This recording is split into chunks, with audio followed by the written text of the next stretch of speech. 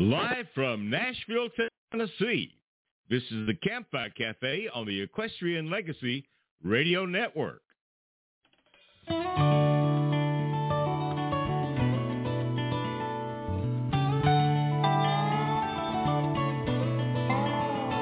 Diamond Joe was a rich old jay, had lots of cowboys in his pay, rode the range with his cowboy band, many a maverick got his brand.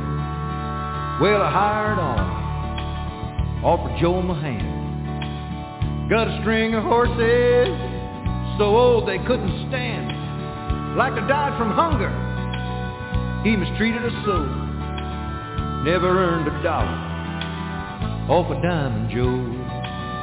Roll on, boys, roll, don't you roll so slow.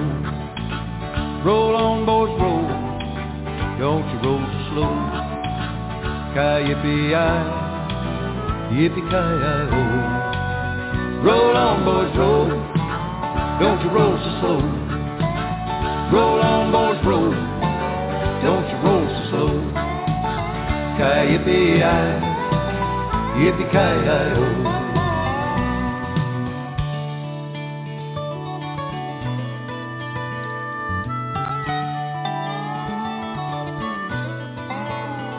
Just a cowboy, ain't got no home, got no folks, so I'm bound to roam. I work for the elves or the old bar-o, won't burn no brand for Diamond Joe. Well, if I was rich like Diamond Joe, I'd work today, I'd work no more. He works me hard and pays so slow. Don't give a damn if I work or no. Roll on, boys, roll, don't you roll so slow.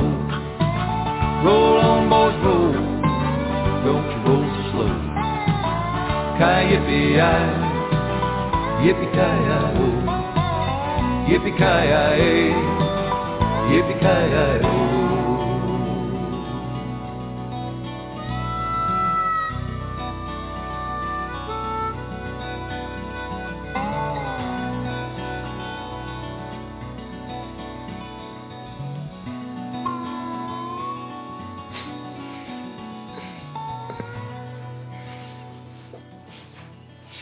Well, good morning from Nashville, Tennessee. I'm your host, Gary Holt. Joining us in Albuquerque, New Mexico is our co-host, Miss Bobbi Bell, and that was Diamond Joe by Mr. Don Edwards. And Bobby, of course, we lost Don this past week, and later on in the show, we'll be paying tribute to Don, a musical tribute as we move forward. But how are you doing today? I'm just doing grand. Just got a lot of plates spinning in the air, trying not to let any of them crash through. We got a little bit of wind and possible rain today. That's always exciting in New Mexico when rain is in the forecast. So, life is good. Well, good. It is beautiful here in Tennessee. It got cool again, so it kind of warmed up into the lower 80s for a couple of days, but we're back down into the 60s this morning. It was actually 39 when I got up this morning. So kind of a cool, beautiful fall day here in Tennessee, and the weather is absolutely gorgeous, and the color is phenomenal this year.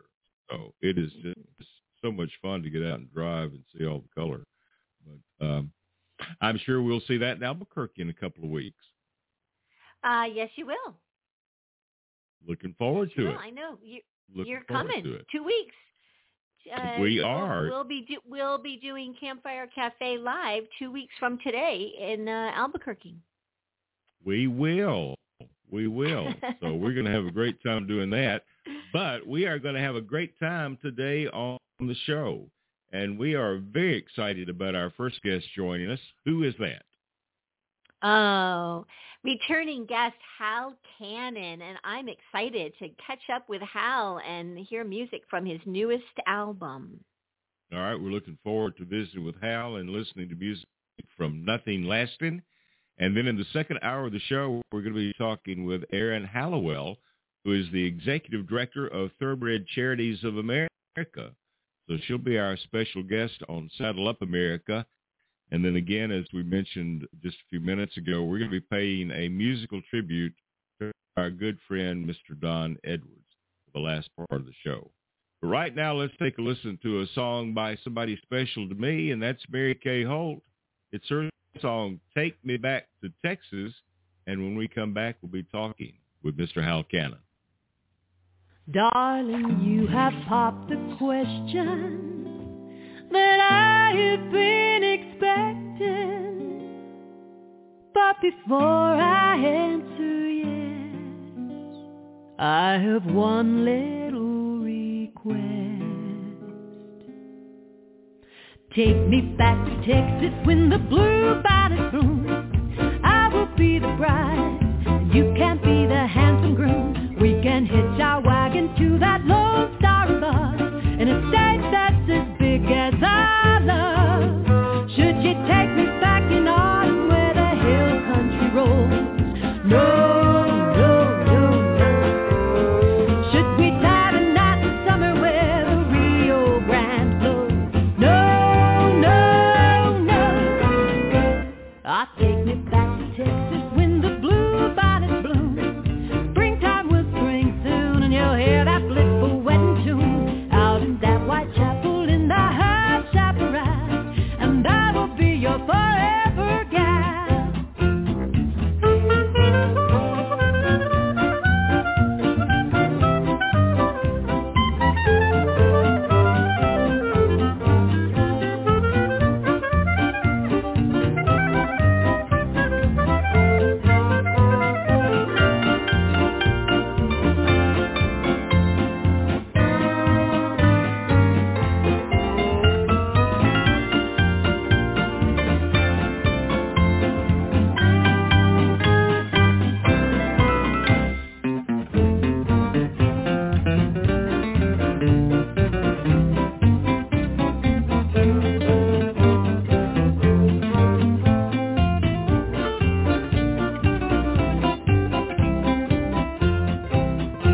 Oh, take me back to Texas when the bluebonnets bloom. I will be the bride, and you can be the handsome groom. We can hitch our wagon to that Lone Star bus in a state that's as big as our love. Should you take me back in autumn where the hill country rolls?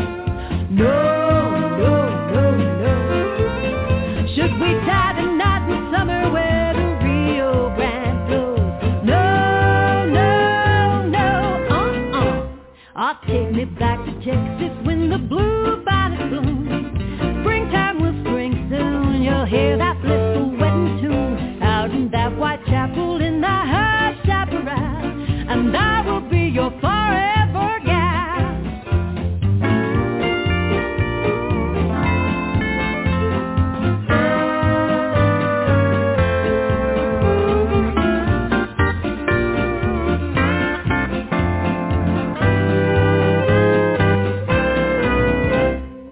Take me back to Texas when the bluebonnets bloom, and I will be your forever gal.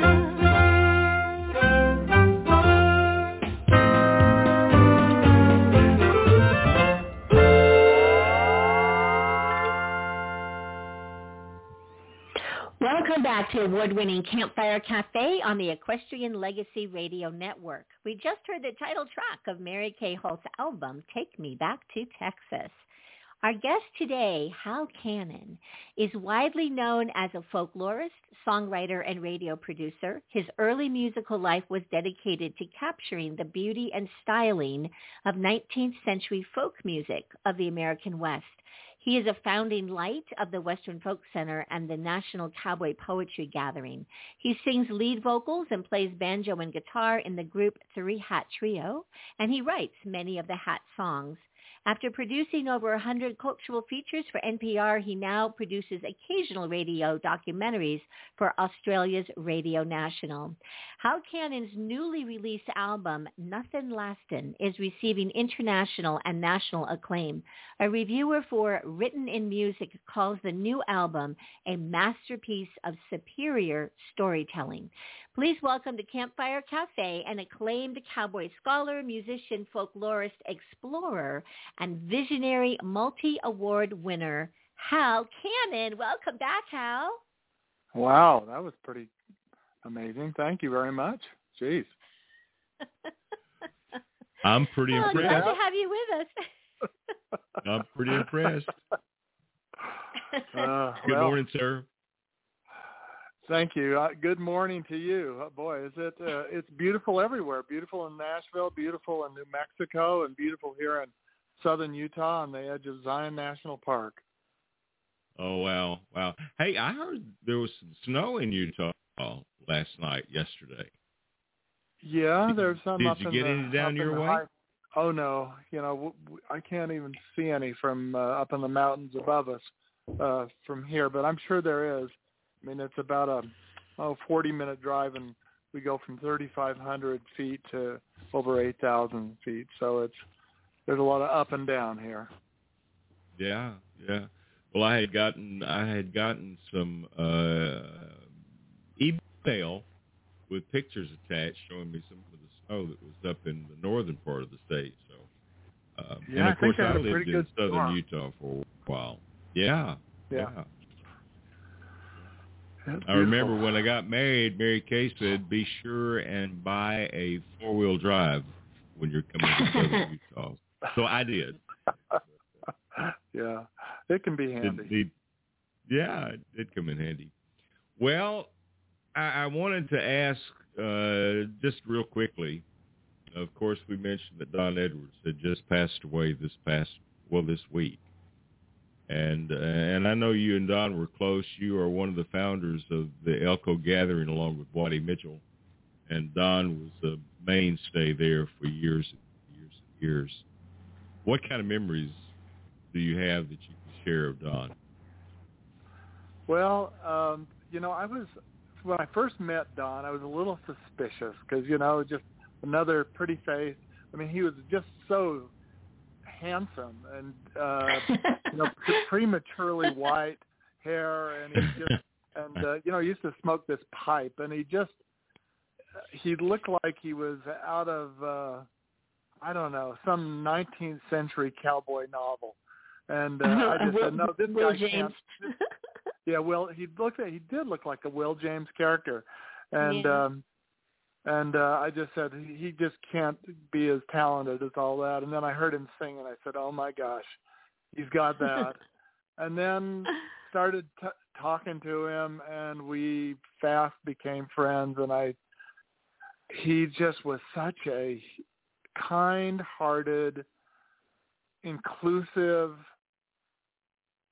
self-deprecating, humble guy. I just said, wait a second, he can't be that too.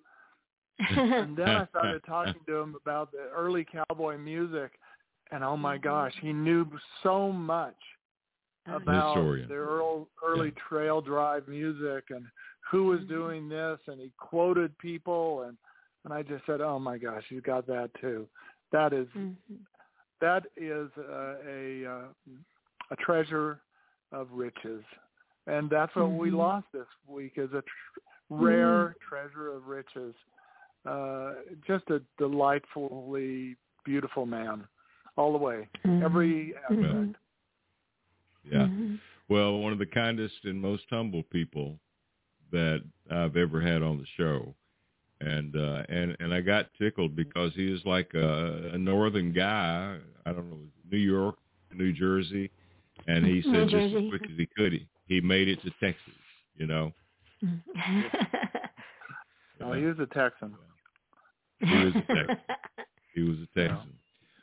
Well, good to have you back with us, and thanks for sharing those thoughts about Don. But so what were you doing during the pandemic? Were you writing this music for the new song? new album? I started this project before. In some of the songs are, I don't know, 7, 8 years old. It took me a long time to put this together. In fact, I've never spent so much time on a project. I mistakenly wrote a whole book about the songs and then threw that out. So I just had lots of different incarnations of the album, recorded lots of stuff over and over again just to get it the way I wanted it to be.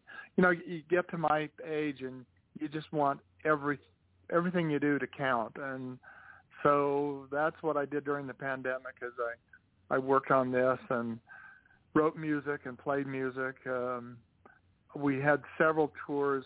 The Triad Trio's touring schedule is mostly in Europe, and all of those tours, of course, were canceled. And so it was for all performers, it was sort of a rough time. But I loved it too. I thought there's a hermit part of me too that comes here in my music studio and just says, this is where I belong. Oh, gosh. Well, fortunately, during the pandemic, there was a lot of good music that was written and quite a bit that was recorded and came out afterwards. But this Nothing Lasting is just a fun album, an interesting selection of music. And we're going to get to a song right now from the CD, Nothing Lasting. It's one called Don't Look Back. Tell us about this one. Well, I'm a person who does look back quite a bit. I'm a folklorist and a historian, and I spent my life at it. But there's also a downside to just looking back and getting comfortable with the past. And there's something about looking forward and just greeting things as they come in the present. And this is a song about that. It says don't look back, but more importantly, it's look forward. All right, let's take a listen to Don't Look Back. It's Hal Cannon, our special guest today, and this is from the CD, Nothing Lastin.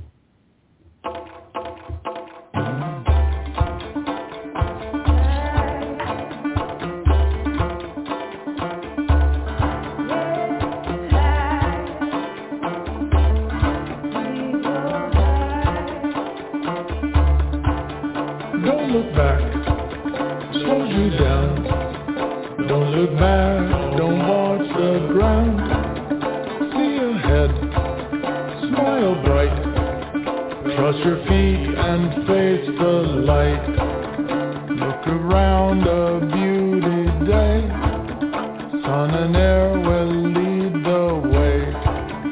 Just move on, let beauty flow.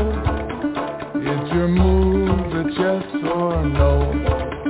Don't look back, slows you down.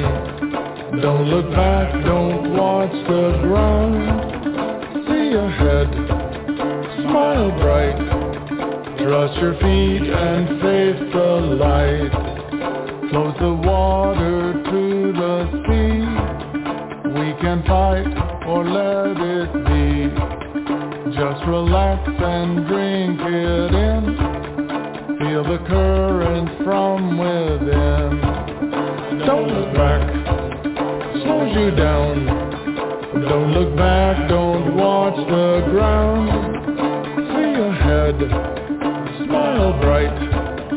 Trust your feet and face the light.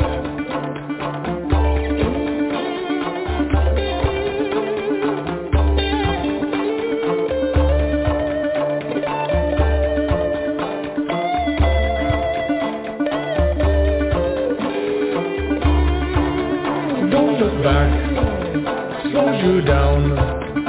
Don't look back, don't watch the ground. See ahead, smile bright. Trust your feet and face the light. It's the comfort of tradition that can lead us to submission. Just stay true and try to be kind. Truly seek and ye shall find. Don't look back, slows you down. Don't look back, don't watch the ground. See ahead, smile bright. Trust your feet and face the light.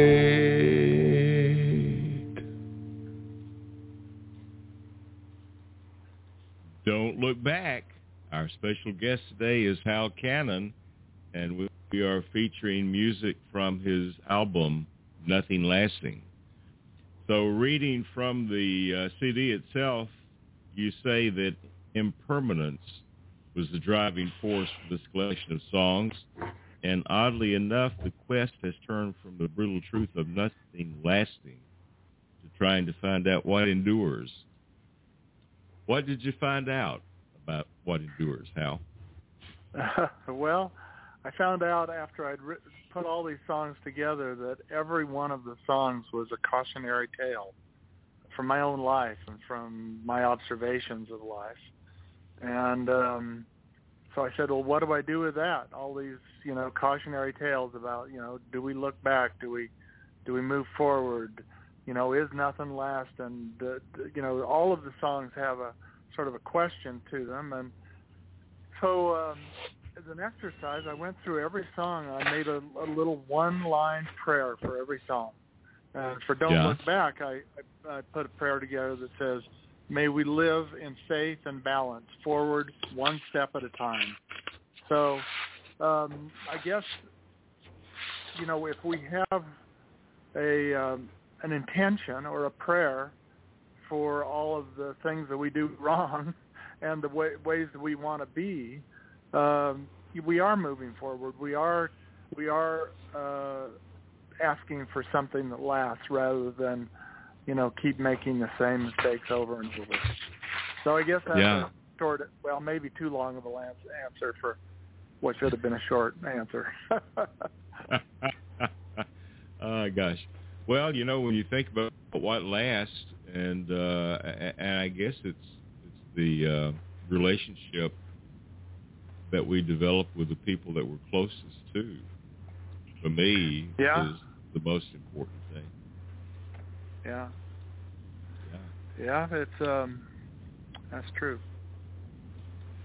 Well, let's take a listen to the title cut from this CD. It's called Nothing Lasting, and we'll be back in just a moment to visit more with Hal Cannon.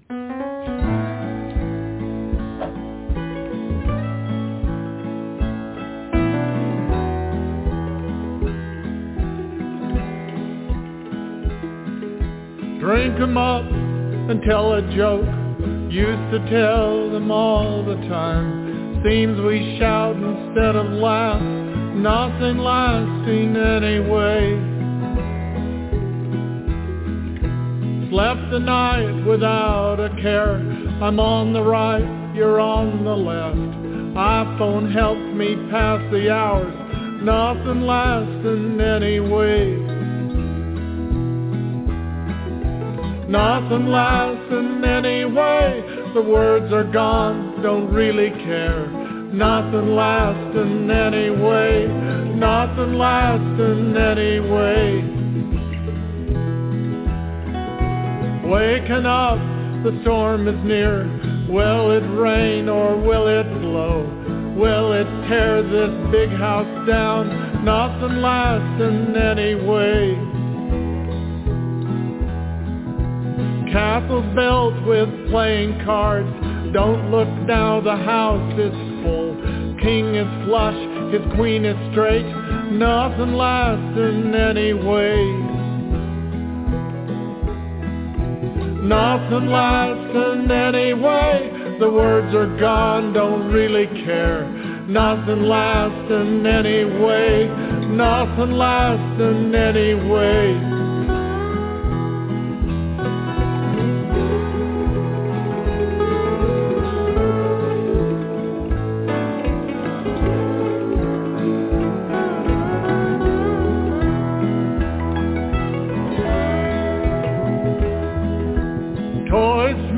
All over the world, we got it right, they got it wrong. Children cry, then settle down. nothing lasting anyway. Nothing lasting anyway. The words are gone, don't really care. Nothing lasting anyway. Nothing lasting anyway.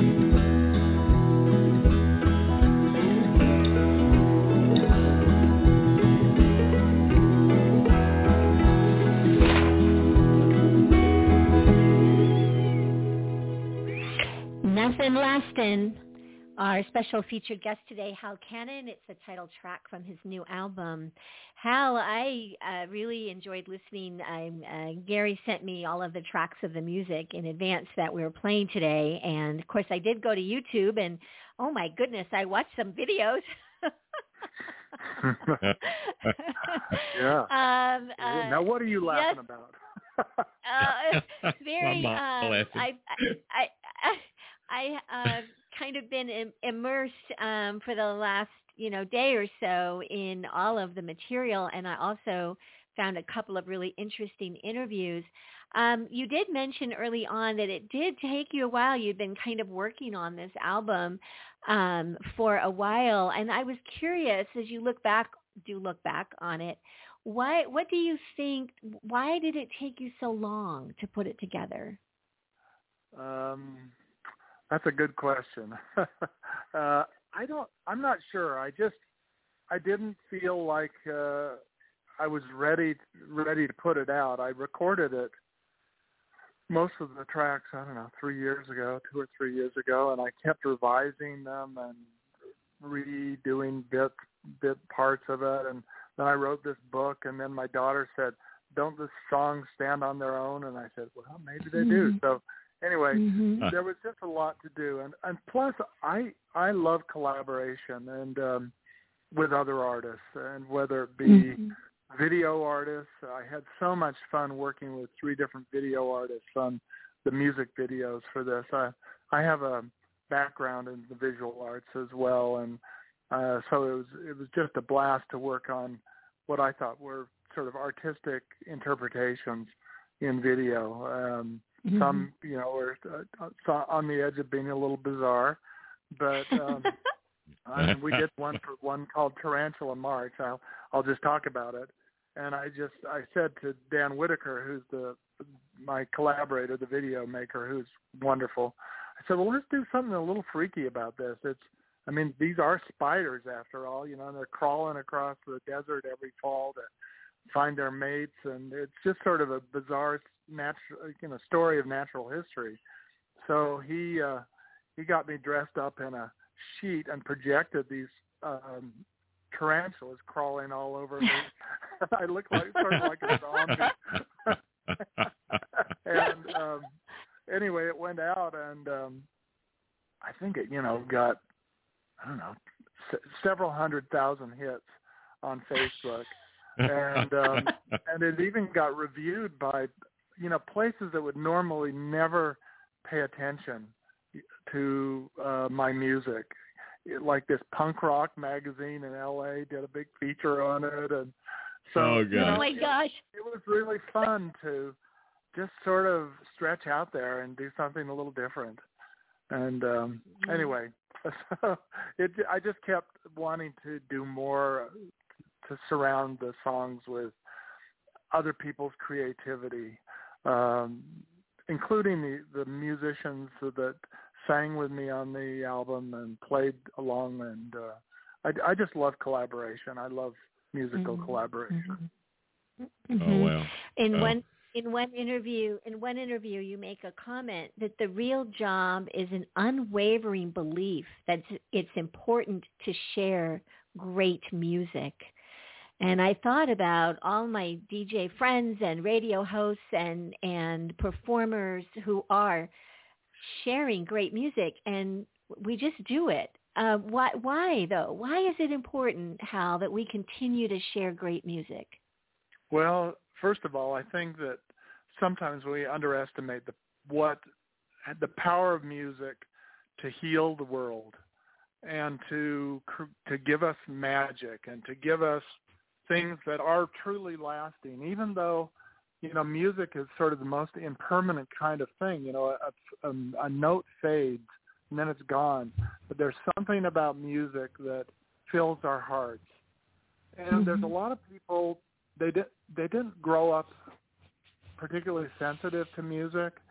And all of the people I know who are DJs and record producers and musicians, they believe in their music and they want to share their music. And I'm just in great admiration of people who get out there on the radio and just say, listen to this, folks. This is why this song is important to me personally, or this is why this song, listen to the horn part in it. It can be anything. But we sensitize people. We continue sort of that, we never get through with education, and for me, it's a great school out there of radio. I love radio for that, for being able to impart stories and things that are important and positive too. It's sort of the flip side of the news, to tell you the truth. When news gets a little heavy, we need more music. Yeah. Amen to that. Amen to that. Well, Bobbi, I'm going to skip to Tarantula March since we talked about it. Okay. And I am going to encourage people to go to YouTube and look at Hal Cannon's Tarantula March video, because you will love it and share it. But let's take a listen to the song. We'll be back. Happy Halloween, by the way.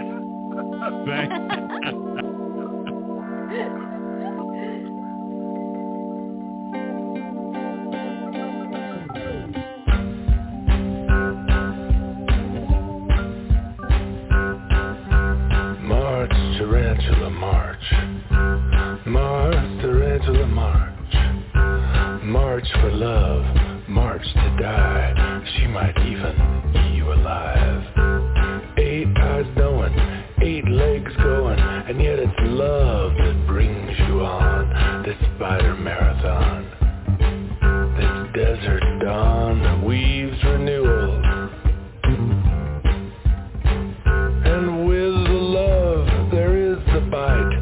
Stings and stings and stings and stings, and yet we dance and dance and dance and dance and dance and dance and dance. We dance the tarantella. We dance the tarantella.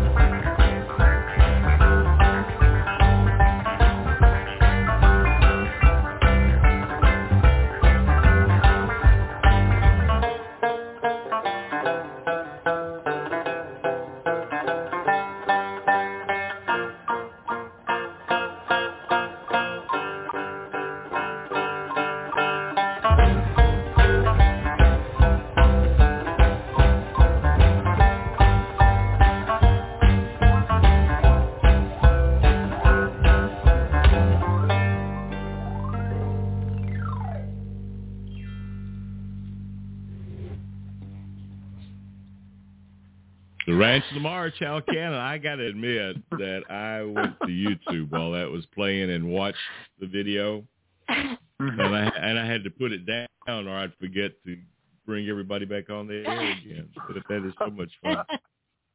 So much fun. So do you live in an area, Hal, where you get trick-or-treaters that come your way, or are you a little far out? No, we're actually right in the middle. We're in downtown Virgin, Utah. Now, downtown's not much. It's a little town hall next door, and then a old 1860s church that's been now made into a community center. So what we do at Halloween around here is we do trunk or treat. So everybody in town comes and puts candy in their trunk, and all the kids dress up and come, get food, treats out of the trunk of people's cars. So that's in the back of their pickups. That is so cool. Well, I was going to say, I can remember when I was a kid going around and trick-or-treating in our little town of just a few thousand, and went up to this one house and knocked on the door to get ready to trick-or-treat, and the kids were all dressed up. They were sick, so Mama dressed them up, and they jumped out and scared the crap out of me. And I remember falling off the back porch, and I wasn't expecting these goblins to be coming out at me, but I was just thinking, if you put on a sheet and stuck a few tarantulas on your face, you could probably... You could do it. You could do it. Yeah. Get them back. Oh, gosh. Get them back. Get them back. Mm-hmm. Well, where are you touring now? Because things are kind of opening up. People are getting back out on the road and traveling and touring. So what do you have coming up? Not that much. We've been playing a few festivals here and there. We have one member of our group is just in his mid-20s. We started the band when he was 16, our violinist. And, it got to the point he had to go out and get a job, a real job. And so that happens. He moved to Las Vegas and works for a big sound company, putting big AV shows together for trade shows and so forth. So it's made it a little more difficult for us to get out and do tours to Europe. And I'm just not sure what the future is. I just turned 74, and I'm feeling great. And I don't know. I wouldn't mind going out on tour again. But I just don't know. Yeah. Well, we're about the same age, so it's just what you want to do and keep doing it. And it seems like the more that I want to slow down, the more I get busy with stuff. So. Anyway, I've been writing a lot. Which has been a great thing. I started this weekly thing called the Loose Cannon Boost, and that has been really fun, telling stories from a long career of music and as a folklorist, and it's been great fun. Yeah. Well, I want to get to another song real quickly, and this is one called Years Go Down, and there's kind of a theme to some of this that we're doing, except for the Tarantula March. And I guess it probably has a theme too. But tell us about Years Go Down. Well, when I think it's on our 25th wedding anniversary, my wife and I, Teresa and myself, I decided I want to write a love song for her. And I realized that so many of the love songs that are out there are really about that stage of love, which is basically infatuation and sort of the first stages of love. And there's not that many songs about, what it's like to really have this deep and long-lasting love. And so I started out with the chorus, The Years Go Down, but there's a particular verse in this song, which is, I notice all the beautiful young women around me, but, when it comes down to it, I'll take the gray and thoughtful one any day.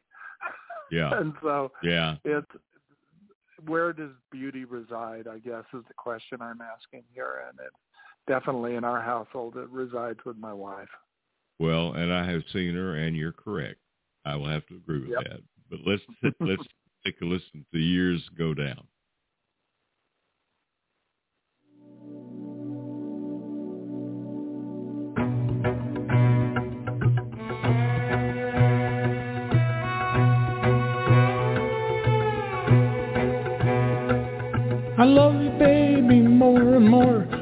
you till we hit the floor and then sink down into the ground. Buried deep within the dirt, two vines will grow and then entwine. I love you, baby, more and more. These years go down, these years go down, these years go down, these years go down. I love you, baby, to the heavens. I love you, baby, to the earth. I love you, baby, far below. Through every season, sun and snow, and how it works I do not know. I love you, baby, more and more. These years go down, these years go down, these years go down, these years go down.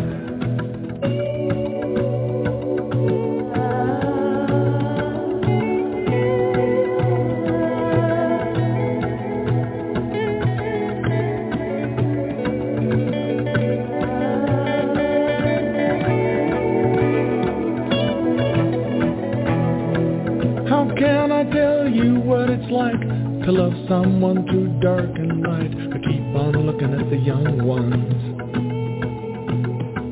They are so pretty but so young, I'll pick the gray and thoughtful one. I love you, baby, more and more.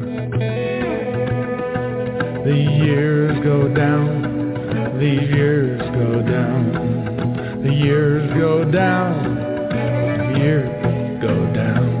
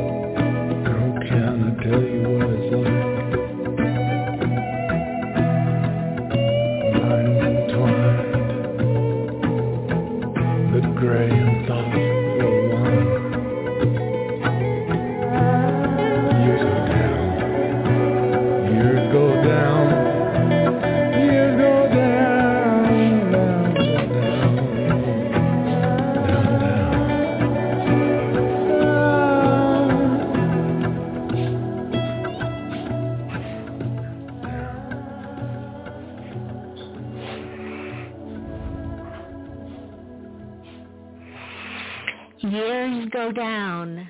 It's what a lovely love letter that is for all of us, especially at a certain age that have been with our partners for a very long time. That's Years Go Down, Hal Cannon, and it's from his new album, Nothin Lastin. And we're chatting with Hal today.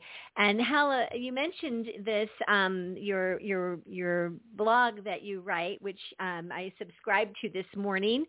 Loose Cannon Boost, and the most recent article you write in great detail about working with Paul Zarzycki, and one of the comments that you write in that blog is about how music simply resides inside you, and you write with great vulnerability, and I would say an authenticity about you and music.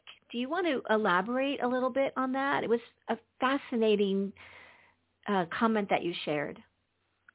Well, it's I don't usually co-write. That's I've done a lot of co-writing with Greg Istock and the Three Hat Trio, but I've just done two co-writes with Paul Zarzycki, and he is such an amazing poet and lyricist. And so I had this challenge with a lot of poets. They use many more words than I'm used to.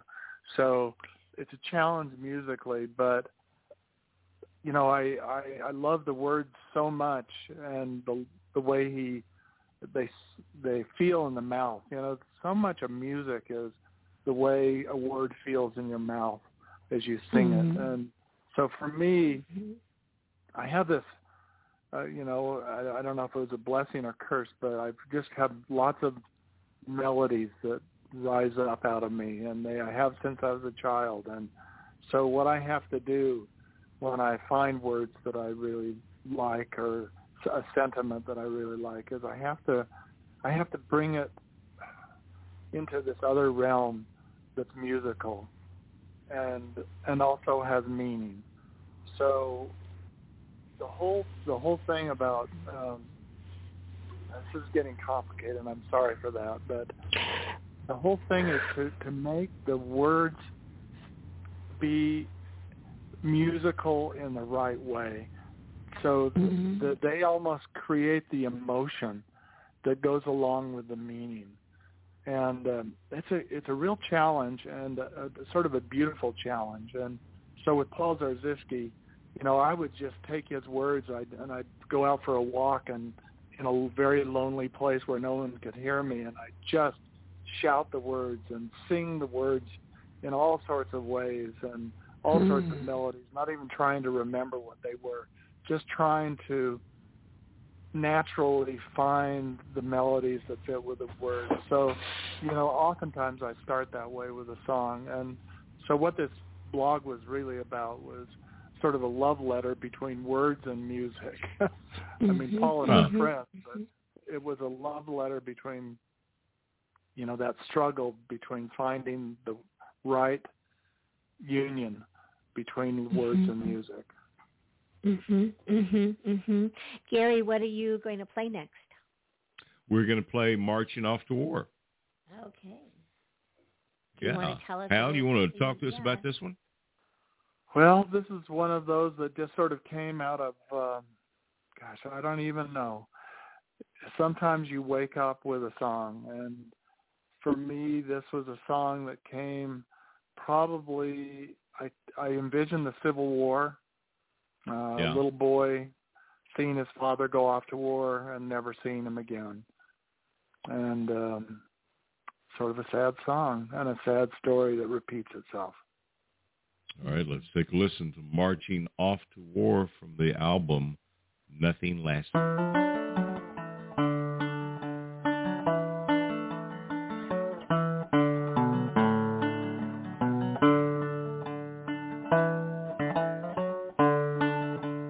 Daddy, can I go with you?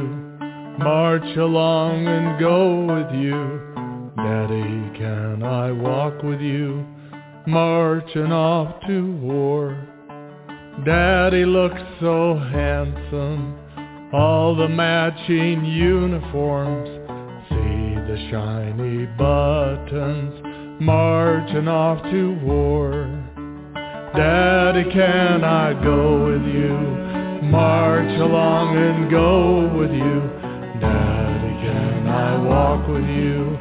Marching off to war. Listen to the brass band, Grandma's holding back her tears. Proud and brave the drum roll, marching off to war. See them in the distance, Daddy, I will miss you. I will hold your memory, marching off to war.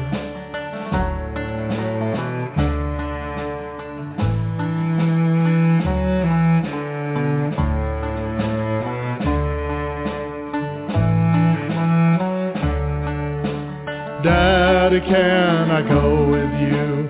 March along and go with you. Daddy, can I walk with you? Marching off to war. Daddy's gone so long ago, can't recall his face at all. But all those men are in my dreams, marching off to war. Daddy, can I go with you? March along and go with you. Daddy, can I walk with you? Marching off to war.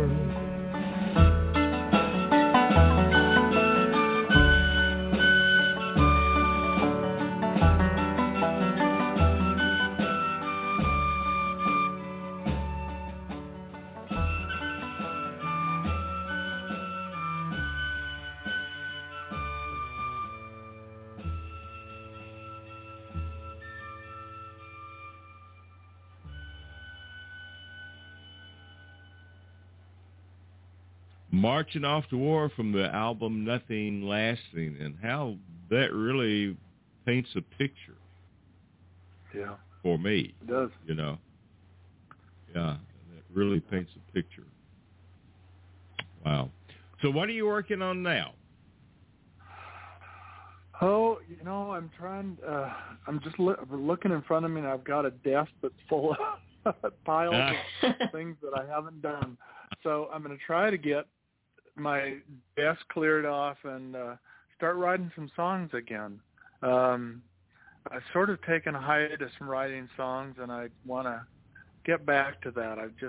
I wake up in the middle of the night with a phrase or a rhyme or a little melody, and I just haven't been honoring that impetus to set it down and record it and develop it and all the work that goes from those tiny sparks of inspiration. Well, we look forward to seeing something new from you, so be sure that we get a copy of it, and look forward to having you back on the show for that. So I know you've got the Three Hat Trio and your albums. How can people get their music? How can they get your music? Well, probably the best way to order a CD, or I even created a vinyl version of this album, is to go to my website at halcannon.com, and you can get the Three Hat Trio, and I sell things through Bandcamp. Okay. So that all the orders go through Bandcamp. You can go to Bandcamp, or if you just want to stream it, all the music is either under Three Hat Trio or Hal Cannon on all the streaming services. And Three Hat Trio is a little unusual. It's the numeral 3, no space, and then hat, and then trio, no spaces. So it's just this one big word with a 3 at the beginning of it. It almost looks like it was written in Russian. Yeah. Well, and Three Hat Trio was great too. So the last time that you were on the show, we played music from that album, the last album we had with Three Hat Trio. So anyway, look forward to having you come back. And the last song that we're going to get to today is called Silver Dove. Who is the young lady that's singing with you on this? Oh, this is Molly O'Brien. Oh, she's fantastic. You might know Tim O'Brien in Nashville. Great musician. Molly is Tim's sister, and they've made a bunch of albums together. And Molly and her husband, Rich Moore, who's a wonderful guitarist, and Tim play on this, and she sings a couple of the verses. And this is a song that I wrote after going on a cowboy cultural exchange to Turkmenistan, which is a dictatorship. And we went to a big horse conference that was put on by the leader of the country. He brought in 1,500 different horse people from around the world, and we were representing American cowboys. Dale Tiger and Andy Hedges and I and Linda Svensson, and who does all these international horse tours. And we went to a bunch of schools, and I was with these kids, these Turkmen kids who were growing up in a dictatorship, and I wrote this song sort of as a dream of how I would like society and politics and the world to work. And this is a song of hope. It's the last song on the record, and I think the record sort of starts out in despair and ends in hope. And that's the progression. And it should be the progression. It should be the progression. Well, you have been a great guest, and we look forward to having you come back with us again. The album is Nothing Lasting. Go to halcannon.com and order your copy there. And Hal, thanks for taking the time to be with us today. It's always a pleasure. Thank you so much. All right, thank you. Silver Dove. We'll be back in just a moment.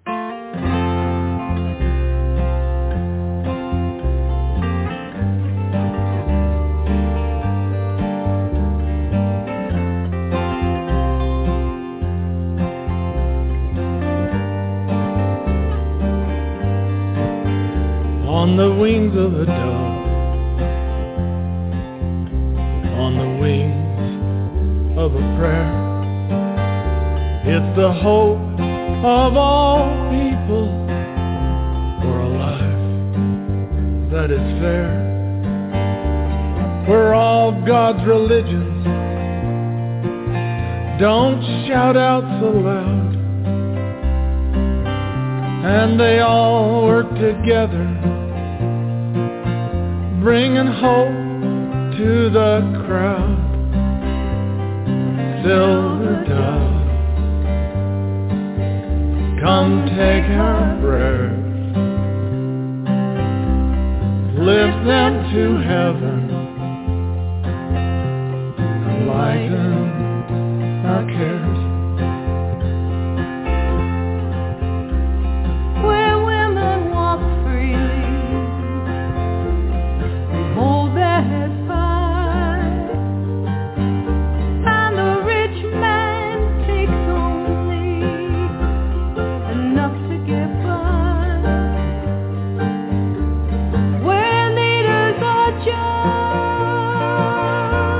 by how much they give, and the government's motto is live and let live. Silver dove,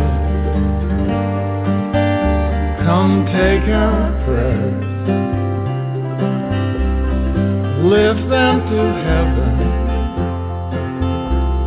and lighten our cares.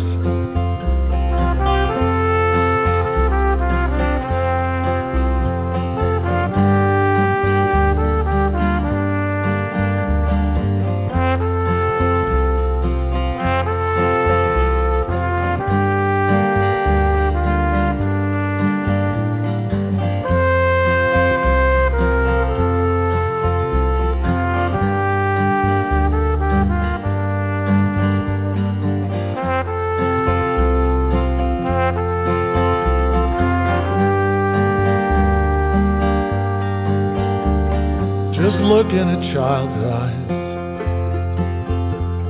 and say there's no hope. We must all take the lead and fix what is broke. On the wings of a dove, on the wings of a prayer, in the eyes of the children, we'll find what is fair. Silver dove,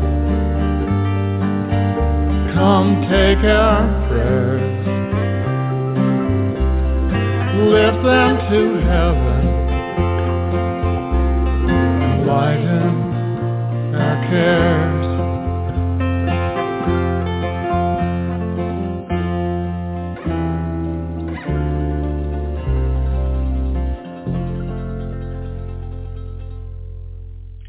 It's time now for Saddle Up America on the Equestrian Legacy Radio Network. When we come back, we'll be talking with Erin Halliwell, the Executive Director of Thoroughbred Charities of America.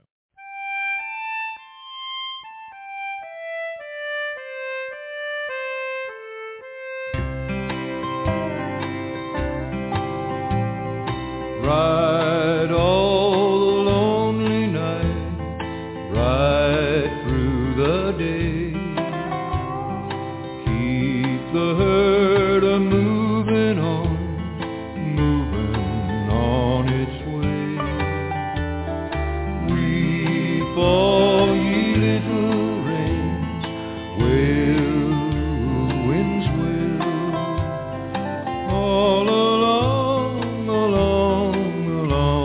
the Colorado Trail.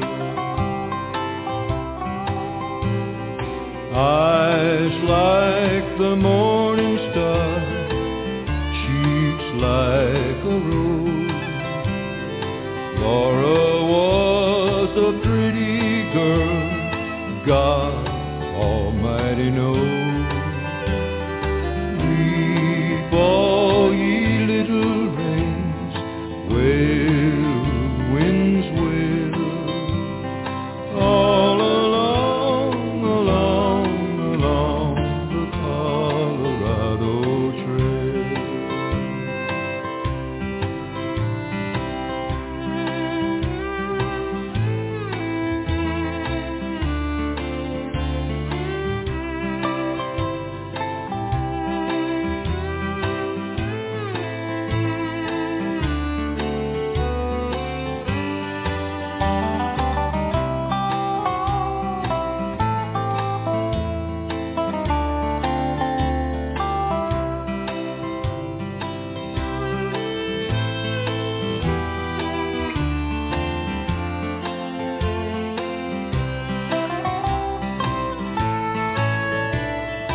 Right through the stormy night, dark is the sky.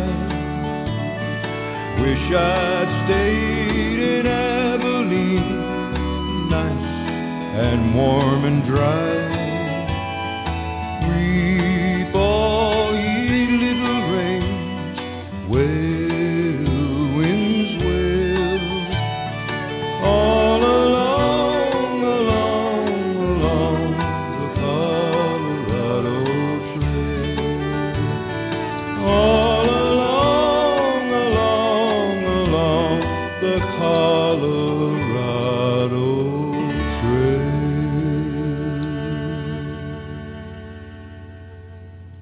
Welcome back to Saddle Up America on the Equestrian Legacy Radio Network from Nashville, Tennessee. I'm your host, Gary Holt, and in Albuquerque, New Mexico is our co-host, Miss Bobbi Bell, and we played that song in honor of our guest today, and that's Miss Erin Halliwell. Hey, Erin, how are you? I'm doing well, Gary. Thank you. I like that song. That was a great tune. Well, are you in Colorado or Kentucky? I am in Kentucky, sitting in Lexington, Kentucky right about now. Well, I know that you love Colorado, and soon that will be your full-time home, I understand. Yes, I will. I'm fortunate enough to be able to do some remote work from Colorado, but certainly will be back here in the beautiful city of Lexington, as that is the horse racing capital of the world. So it is the horse racing capital.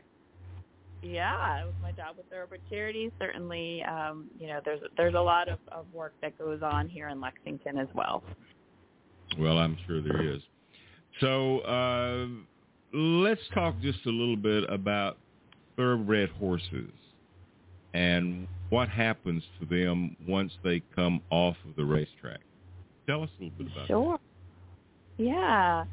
So Thoroughbred Charities of America was actually founded in 1990 when our founders realized that, thoroughbred race horses, they have a lot of life left in them after the racetrack.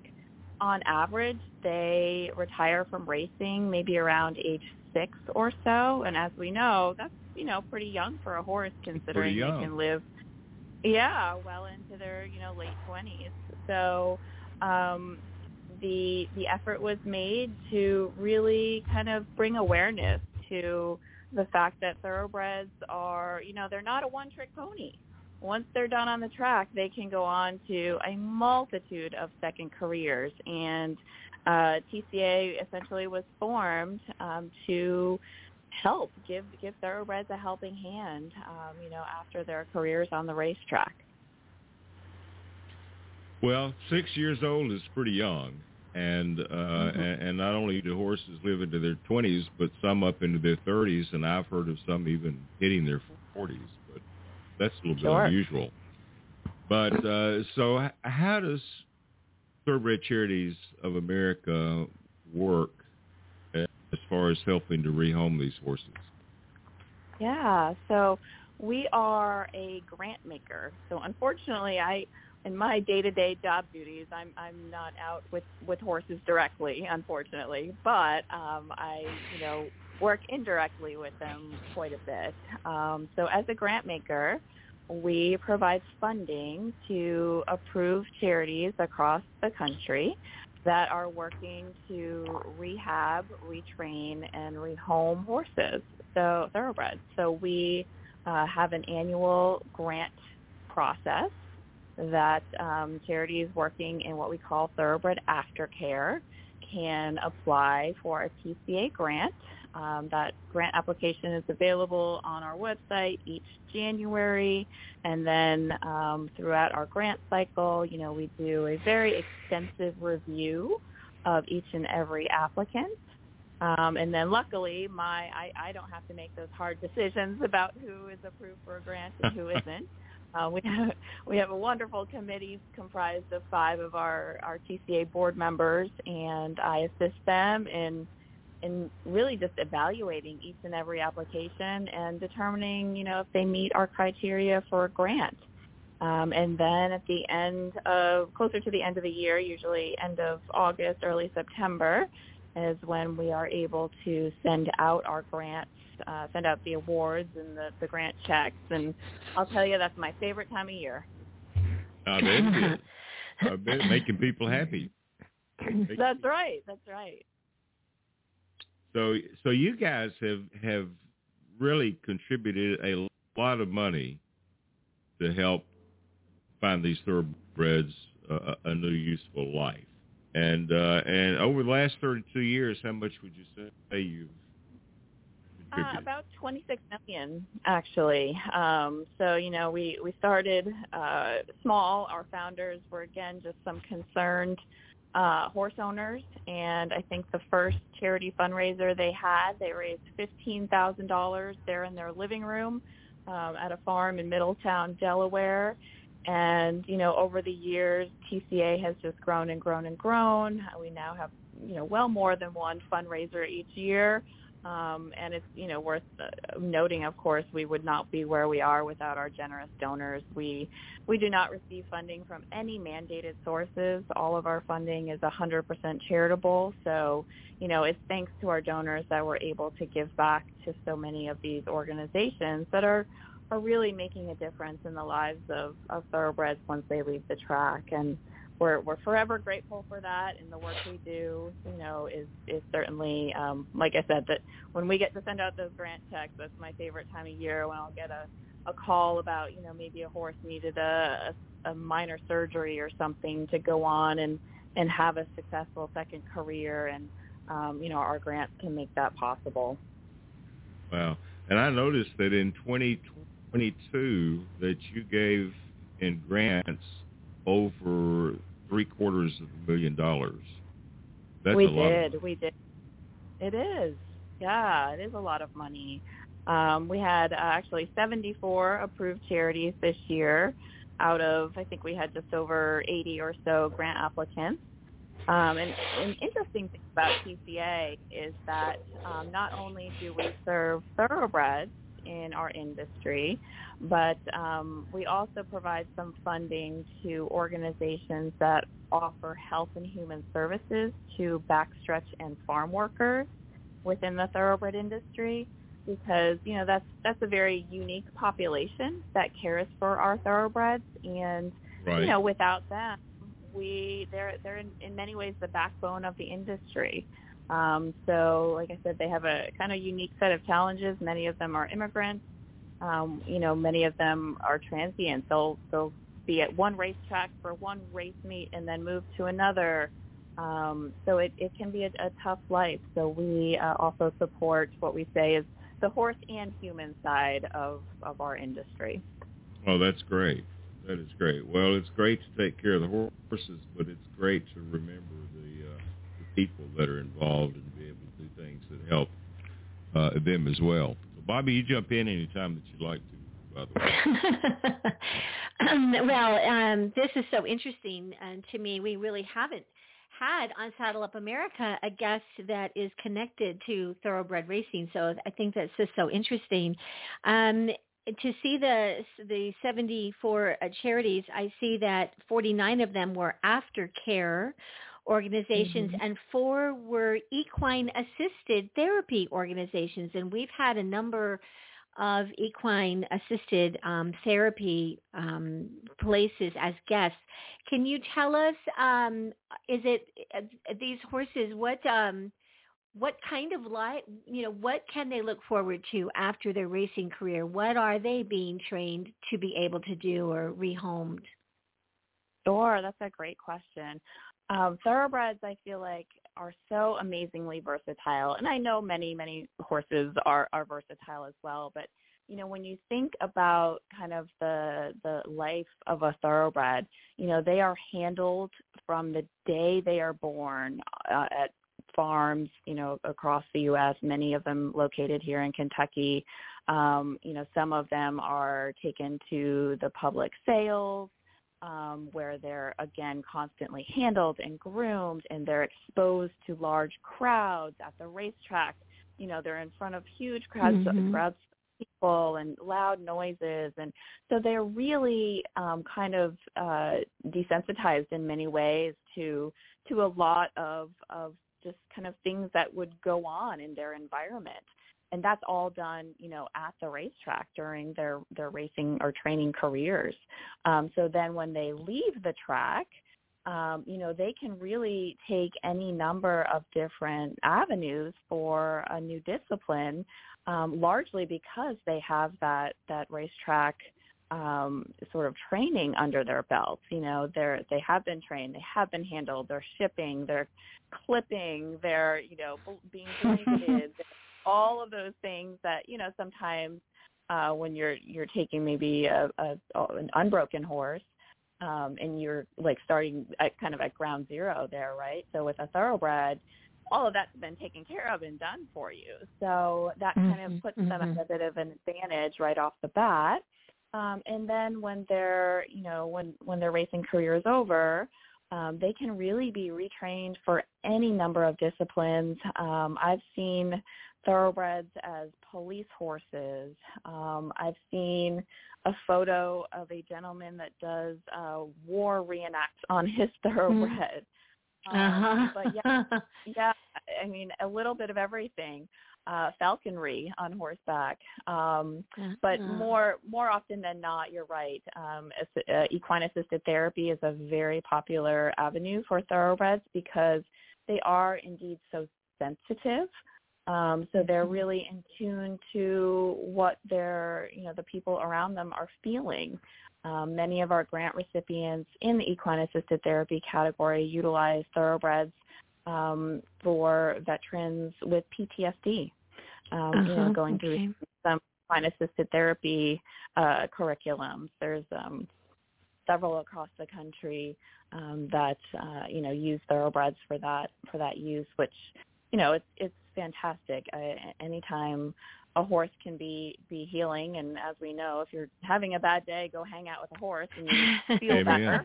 Amen.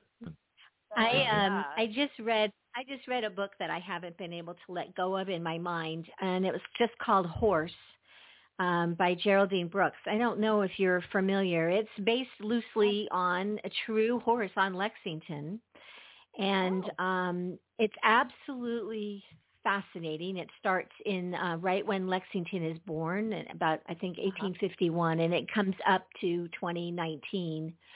And it was my little first entry a little bit into the thoroughbred racing world. Of course, that's racing world is before Civil War and after, so it's not contemporary racing world. Right. But, oh, my goodness, what a story. And Lexington, I had no idea about Lexington, and he goes on to, of course, so many winning thoroughbreds are in his line. It's just a fascinating story. Yeah. So I found this really interesting to kind of read about your organization.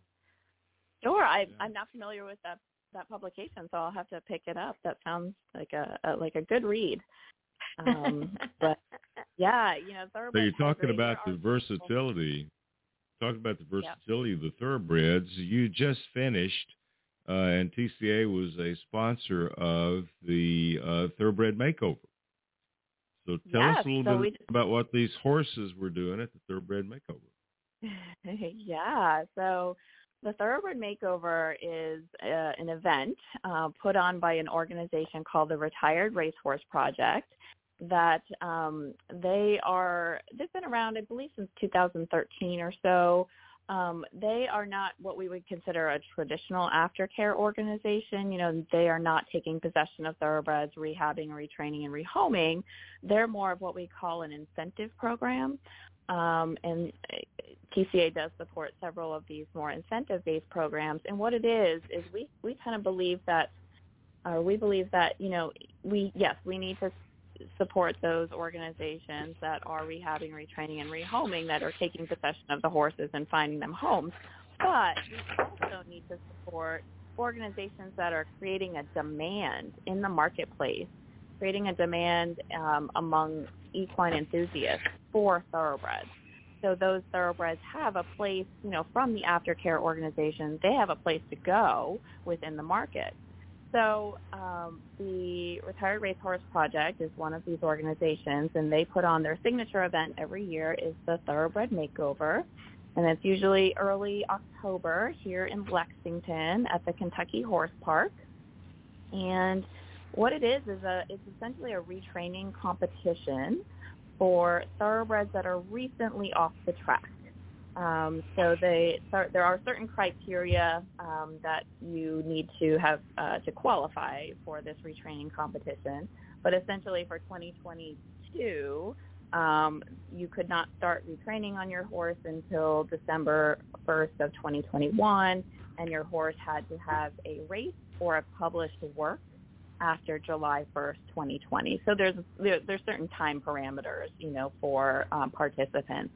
But once you are accepted into the Thoroughbred Makeover, you can compete in 10 different disciplines. So everything from barrel racing to competitive trail, dressage, eventing, field hunter, freestyle. You'll see a lot of liberty, especially on the ground type work with thoroughbreds. Polo, ranch work. So you'll see thoroughbreds working some cattle. It's always entertaining. That was so fun. Yeah. That's so fun.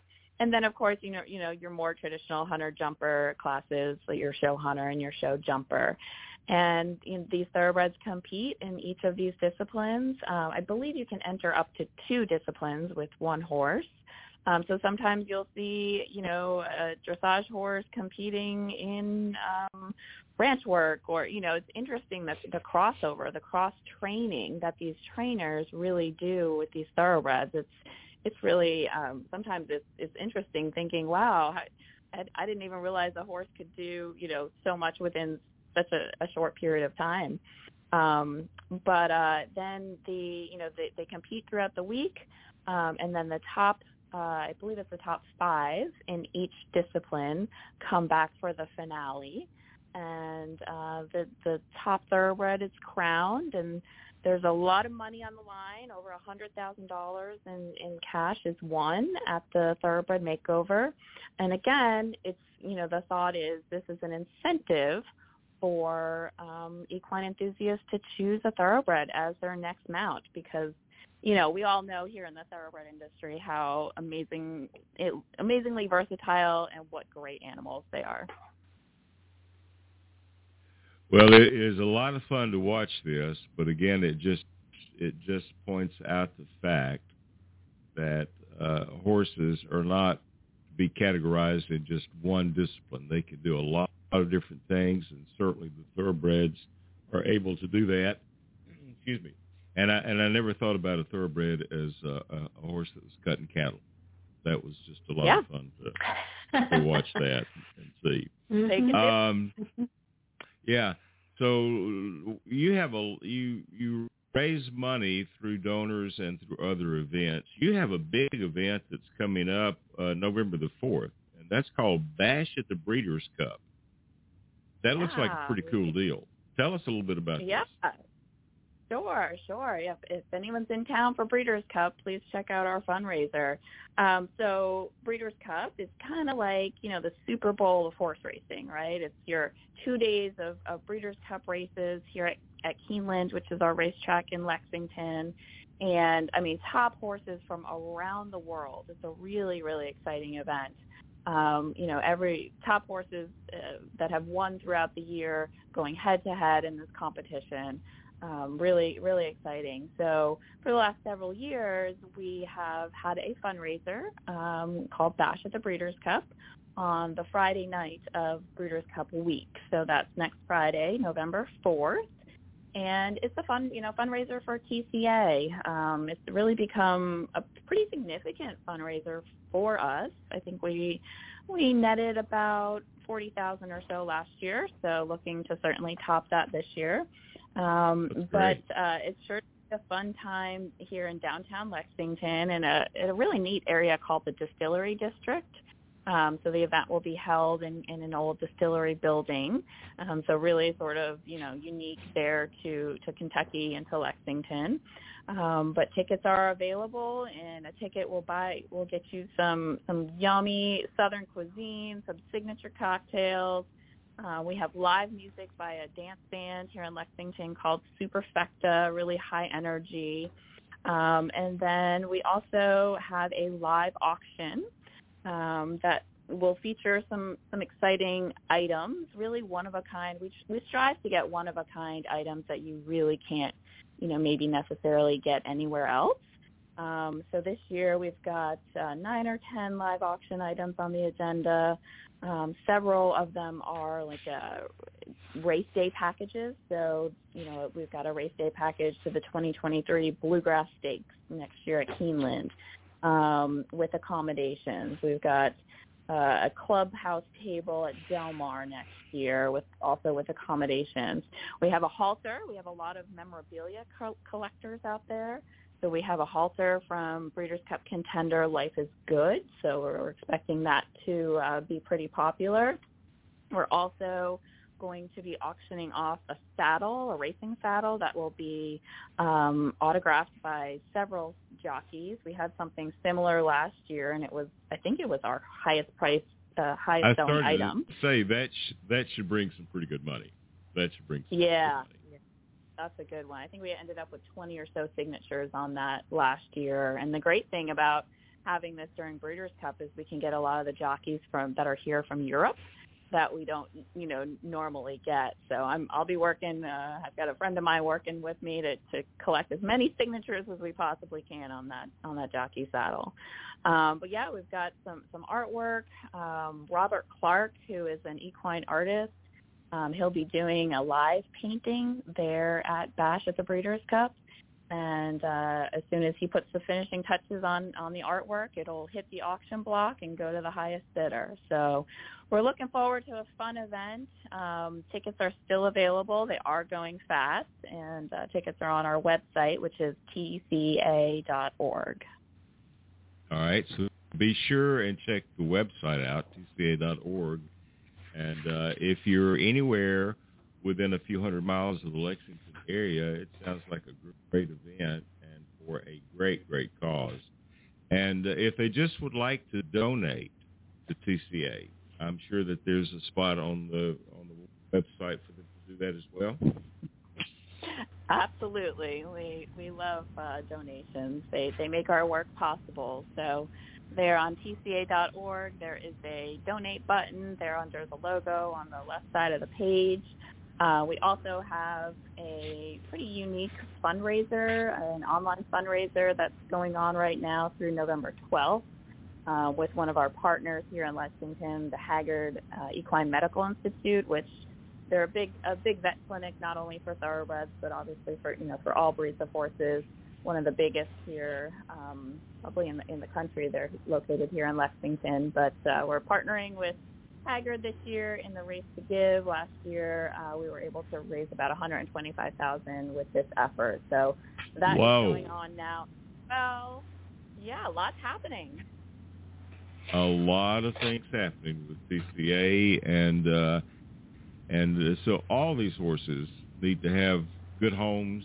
When they come off the racetrack, they need to be able to have a new life and bring a lot of joy to people. And whether it's equine therapy or another discipline, there's plenty of use for a great horse to get and help by donating to tca.org, and they will make sure that money is going to these organizations that are helping to do that.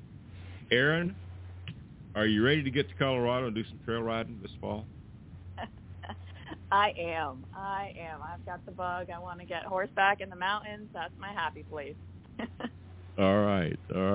Well, we look forward to catching back up with you again. We appreciate very much you taking the time to come and join us and talk with us a little bit about what Thoroughbred Charities of America is doing and to talk a little bit about the versatility of the Thoroughbred Race Horse. So we appreciate you being with us. Thank you so much. Thank you for having me. I appreciate it. Well, you're very welcome. Look forward to having you come back and have fun on the trails out in Colorado when you get out there as well. Thank you. All right. We are going to be back in just a moment, but a good friend of ours, Mr. Don Edwards, passed away earlier this week. This is his signature song. We're going to play that right now, and we'll be back in just a moment with more from Bobbi Bell. And I'm Gary Holt on the Equestrian Legacy Radio Network.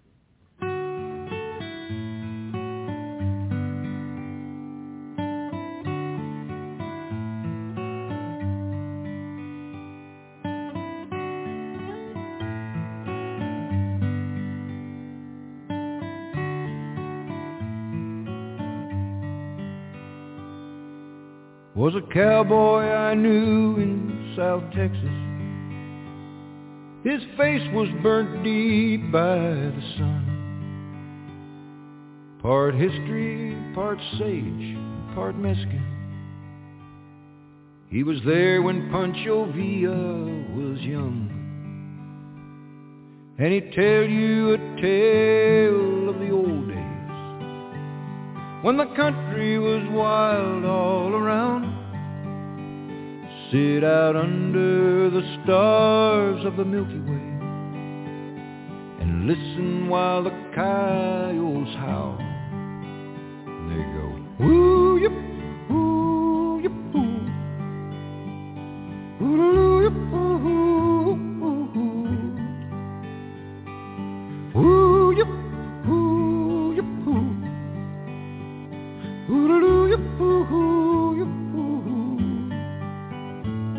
Now the longhorns are gone, and the drovers are gone, the Comanches are gone, and the outlaws are gone, Geronimo's gone, and Sam Bass is gone, and the lion is gone, and the red wolf is gone.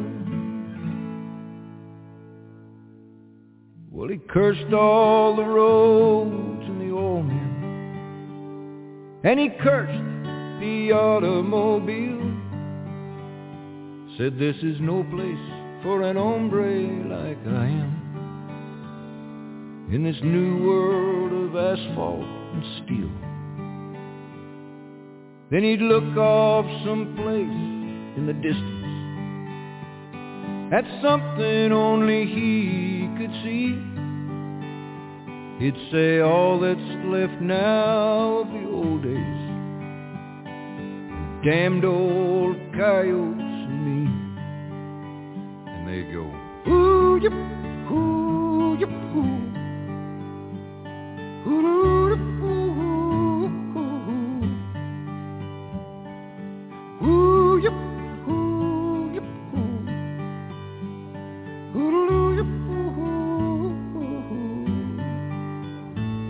Now the longhorns are gone, and the drovers are gone, the Comanches are gone, the outlaws are gone, now Cointreau's gone, Stan Wanty's gone, and the lion is gone, and the red wolf is gone.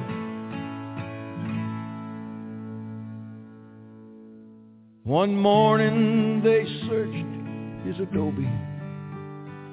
He disappeared without even a word.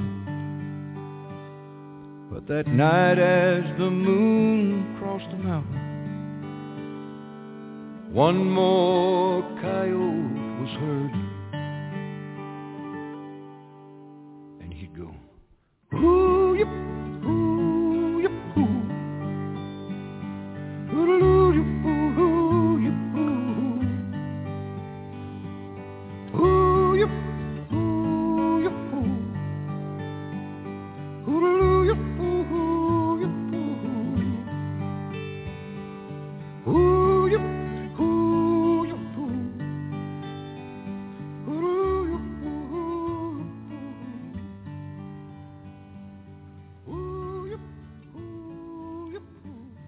That is Don Edwards, his signature song, Coyotes, and of course Don passed away earlier this week. A balladeer, a troubadour who I don't think, Bobbi, can be replaced. But I know that Katie Ryan did a documentary on coyotes and Don Edwards, and you were actually in that documentary. But tell us a little bit about your memories of Don. My husband Jim and I have been kind of awash with memories this week. We play Don Edwards regularly here at home. He's part of sort of the soundtrack of our lives. And of course, when I heard the news, it was 48 hours, every hour that we were awake. Over the last several days, we've been immersed in music, and it often will bring back memories. Yes, Katie Ryan and her husband Lee had attended the Santa Clarita Cowboy Festival one year. Don, that festival started in 1994, and Don was one of the performers that we were blessed to have at that festival, I think just about every year since it started, along with the Sons of the San Joaquin. And one of the things that he was often invited to do at that festival was perform in the living room of the William S. Hart Mansion. And, of course, Bill Hart, famous silent movie actor, cowboy actor, and one of Don's many sort of historical heroes, others being Will James and Gene Autry, and just a plethora of Western people who really brought the West to life. And to perform in that living room is a really special, it's not allowed anymore. It's a really, really special. You're surrounded, the performer is surrounded by works of art that Bill Hart owned, Charlie Russell, paintings and sculptures, and the audience sits kind of outside in an area still in the living room, but the performer is behind a little kind of a wooden railing, and the audience sits on the other side of that. And it's just a really special place to enjoy live music. And Katie and Lee were absolutely floored by Don and his performance in that space, and really, as I recall, didn't know a lot about him before that time. And they just decided, we're going to make a documentary. And they knew nothing about making a documentary. They were not filmmakers. They were just a spirit, a passion was born right then and there. And I think Don has had that kind of influence for many of us. Alan Chapman spoke of it last week when we talked with Alan, not knowing that Don was not going to be with us many more days. And it certainly, he certainly impacted my husband and I in the same kind of way, going off in a direction that he pointed his voice and pointed the finger towards. But Katie and Lee, they got permission to, follow Don over, I don't know, Gary, now a couple of years. They went to every major festival that he appeared in. They interviewed him and a lot of other people. And Katie asked if she could interview me on camera, and we did that at a Santa Clarita Cowboy Festival outside the Buckaroo Bookshop that we ran every year. And I was stunned to find that she included me in that documentary. Don and Kathy would always come and find us at the Buckaroo Bookshop, because we really weren't able to go and see any performers. We were so busy. So we were always grateful when a performer would kind of come and seek us out. And so many times I'd look up and there would be Don or Don and Kathy, and just give us a few moments of their time. It always made us feel so special. And he had that way. Even after we met him for the very first time, and I think it was summer of 91, at the Autry Museum, and we met, and he remembered me every time he would come to the museum. He would just call me by name. Ranger Doug is like that too. I think that's an amazing, amazing talent. Amazing meet thing. Hundreds of people, and at the Autry, I was on staff there for a number of years, and I remember, I have so many memories, but one that I'll share is when Gene Autry had his 90th birthday, there was a special concert, and Don performed, and it was recorded. And I remember that vividly. And then when Jean passed, there really wasn't a funeral per se, but there was a gathering at the museum. They put up a tent, and people were invited, and Don was invited to sing. And I remember the two of us standing inside the museum, right outside the George Montgomery Gallery. And right away, he's like, Bobbi, I'm so glad to see you. I didn't know if you'd be here today. And we chatted a little bit. We talked about Gene and the influence that Gene had on him and his love of Western music. And I was able to break away from my work and go and enjoy. And everything you said about him earlier, he was just such a wonderful man. He just gentlemanly, and the scholar, the gentleman and the scholar, always a kind word, always a welcoming smile, always a little twinkle in his eye, just so knowledgeable. He'd talk about Will James, or he'd talk about J. Frank Dobie, and he'd talk about Will Rogers. And I started reading, like, if Don sang about it, I needed to go read about it. So Don had such an influence on so many people, and there are so many songs that are associated with Don Edwards. And this is one that I've always associated with Don. Let's take a listen to that. It's called Man Walks Among Us. We'll be back in just a moment.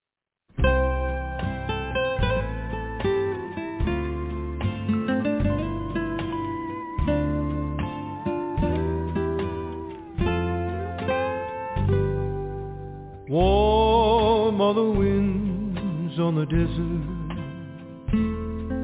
A whirlwind is dancing around. I stop to survey all the beauty that's here when a shadow moves out across the ground. It's an eagle that circles above me, and he screams to his friends on the hill. Stay close together, move not a feather.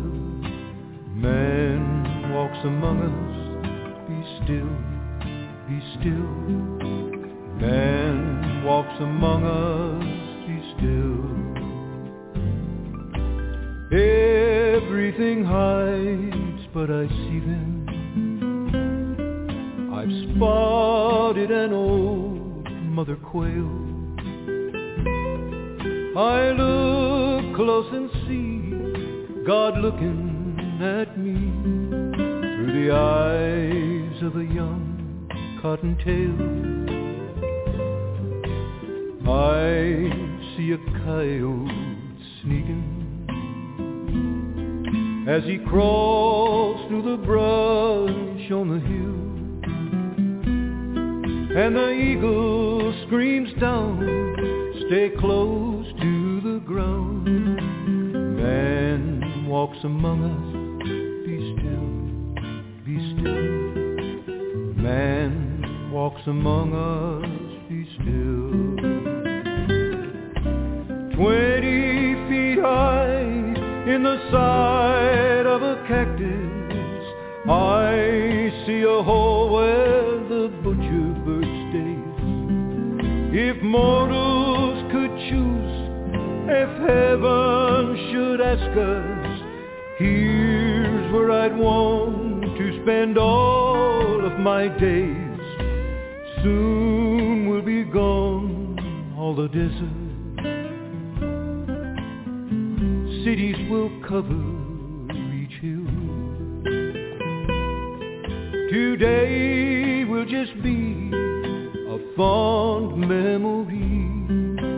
Man walks among us, be still, be still. Man walks among us, be still.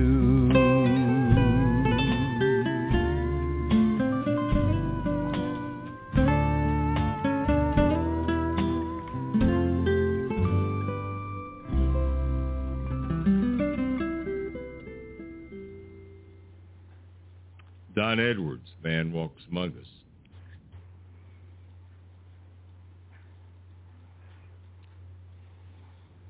Such an influence on so many people. And I know my wife has told me before that she decided to get involved in Western music because of hearing Don. And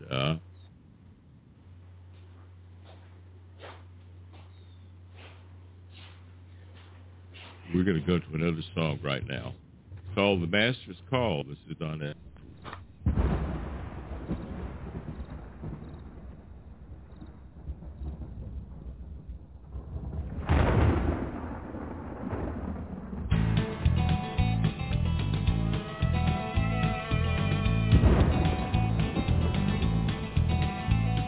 When I was but a young man, wild and full of fire, a youth within my teens but full of challenge and desire, I ran away from home and left my mother and my dad. It grieved them so to think that their only boy was bad. I fell in with an outlaw band, the names were known quite well. How many times we robbed and plundered I could never tell. This kind of sinful living will lead only to a fall. I learned that much and more the night I heard my master call. One night we rustled cattle, 1,000 head or so, and started them out on the trail that leads to Mexico. When a norther started blowing and lightning flashed about, I thought someone was calling me, thought I heard a shout. At that moment lightning struck not 20 yards from me, and left there was a giant cross where once there was a tree. This time I knew I heard a voice so sweet and plain, a voice that came from everywhere, a voice that called my name. So frightened I was thinking of the sinful deeds I'd done, I failed to see the 1,000 head of cattle start to run. The cattle they stampeded and were running all around. My pony ran but stumbled and threw me to the ground. I felt the end was nearing, that death would be the price, when a mighty bolt of lightning showed the face of Jesus Christ. Then I cried, oh Lord, forgive me, don't let it happen now. I want to live for you alone, God, these words I vow. My wicked life unfolded and I thought of wasted years, when another bolt of lightning killed 100 head of steers, and the others rushed on by me, and I was left to live. The master had a reason, life was his to take or give. A miracle performed that night, I wasn't meant to die. The dead ones formed a barricade at least 6 or 7 high, and right behind it there was I, afraid but safe and sound. I cried and begged for mercy, kneeling there upon the ground. A pardon I was granted and my sinful soul set free, no more to fear the angry waves upon life's stormy sea. Forgiven by the love of God, a love that will remain, I gave my life and soul the night the Savior called my name. I gave my life and soul the night the Savior called my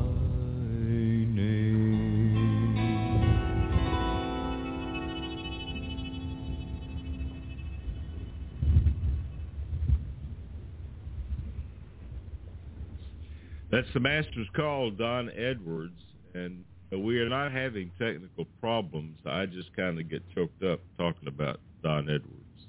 And, Bobbi, I don't know, I can't remember how many shows Don was on, but he was always such a joy to visit with, and he was such a storyteller. Uh-huh. And I can remember him talking about being in New York with Waddy Mitchell and Michael Martin Murphy, and performing at some hotel. I don't remember what it was. Yeah, I think that was the Rainbow Room. Yeah, and the staff that was there, and like the second day, all the staff came dressed in their cowboy outfits or something. Yeah, that was the Rainbow Room, and that's yeah. He, Don also had a wonderful sense of humor. So he did. he did. And I think we'll go back and we'll comes out, Yeah, we'll go back, and I think we'll replay in the next few weeks probably one of those shows that we had him on. And, of course, the last time that we had him on, we had Katie Ryan on talking about Cowdies, and had Don on as well. And at that time, he was not doing as well. But yeah, I think we'll go back and replay one of those shows from the past where he was on as well. This next song that we're going to get to is one called Shenandoah. It was a performance where he and Waddy, do you remember where they were in Texas? They were performing with the symphony. Was that Texas somewhere? Oh, the Fort Worth Symphony. I think it's the Fort Worth Symphony. Yeah. And this version of Shenandoah that Don did was absolutely beautiful. So we're going to play that for you now. And then we'll be back in just a moment to talk just a little bit more about Don Edwards and his passing. Missouri, she's a mighty river away, you rolling river. The red man camped along her border,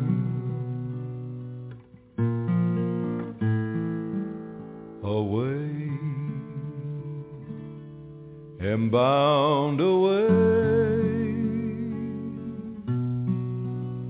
across the wide Missouri.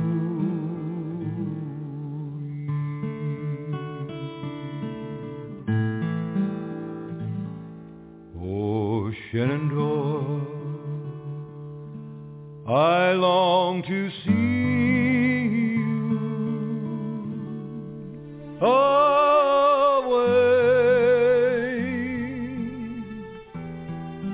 you rolling river.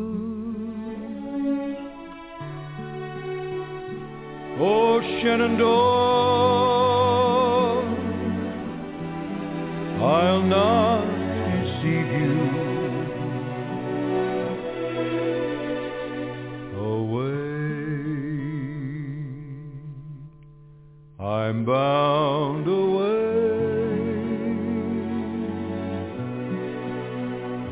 across the wide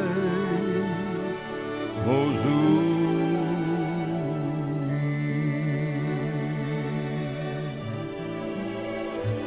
Oh, Shenandoah,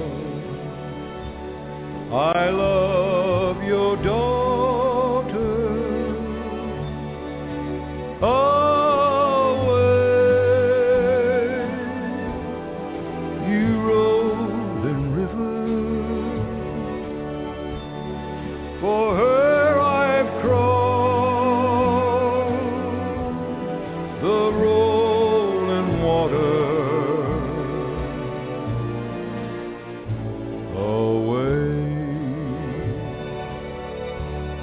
I'm bound away across the wide Missouri.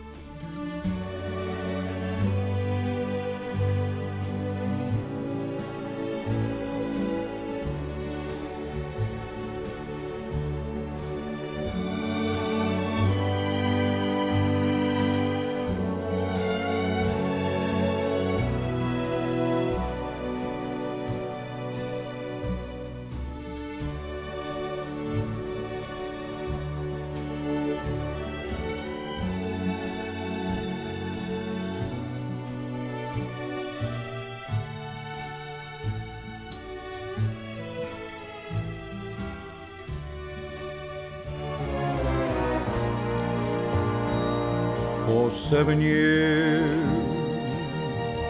I've been a rover.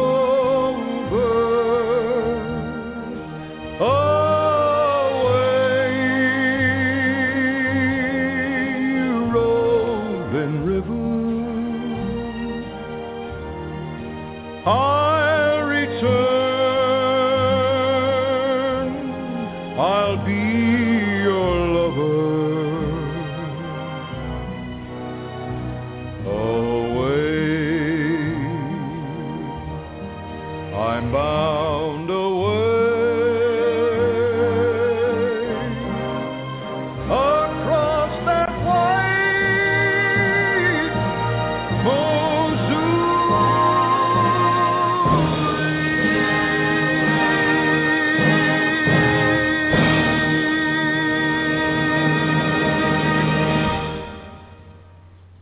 Don Edwards, Shenandoah, and Bobby, there will never be another Don Edwards. Quite the gentleman, quite the historian,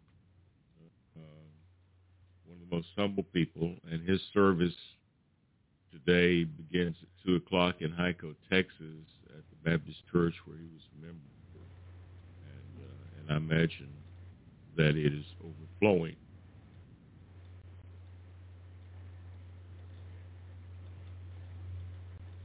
Imagine overflowing with folks right now paying tribute to Don. But anyway, he's a fellow that we'll not forget. And we're going to close out the show, Bobby, with How Great Thou Art that he did from his this man and his guitar. And so Don could just play the guitar by himself, and it was beautiful. That was a beautiful song with the symphony that he did, but just on his own. He was so talented and influenced so many different people. Anything you'd like to say before we go?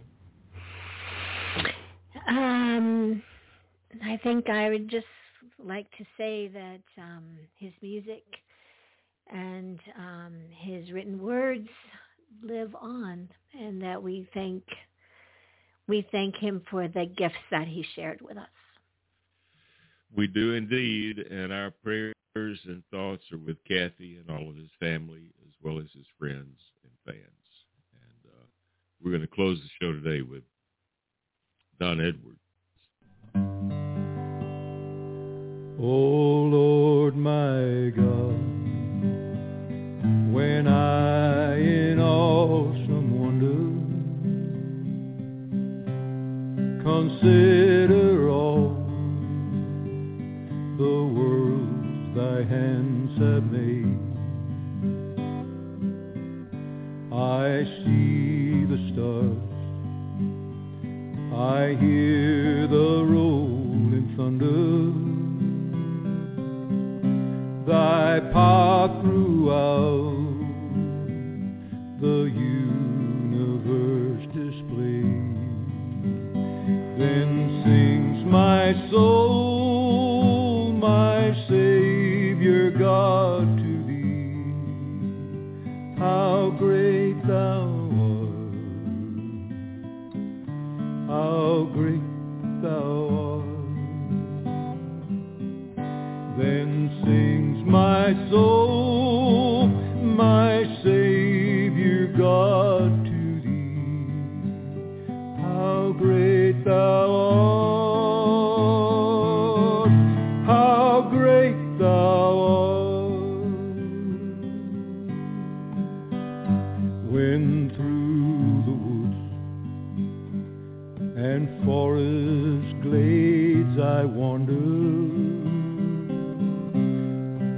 and hear the birds sing sweetly in the trees, and when I look down from lofty mountain grandeur and see the brook and feel the gentle breeze, then sings my soul, my Savior God, to thee, how great thou art, how great thou art. Then sings my soul, my Savior God, to thee, how great thou art, how great thou art.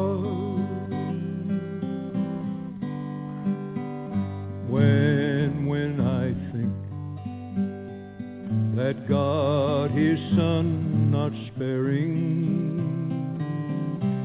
sent him to die. I scarce can take it in, that on the cross, my burden gladly bearing, he bled and died to take away my sin. Then sings my soul, my Savior God, to thee, how great thou art, how great thou art.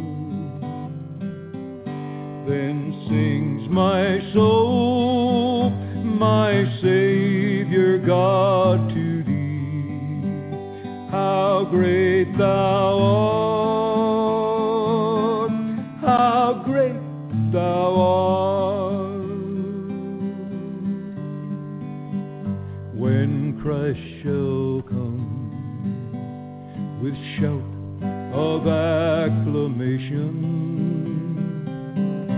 and take me home, what joy shall fill my heart.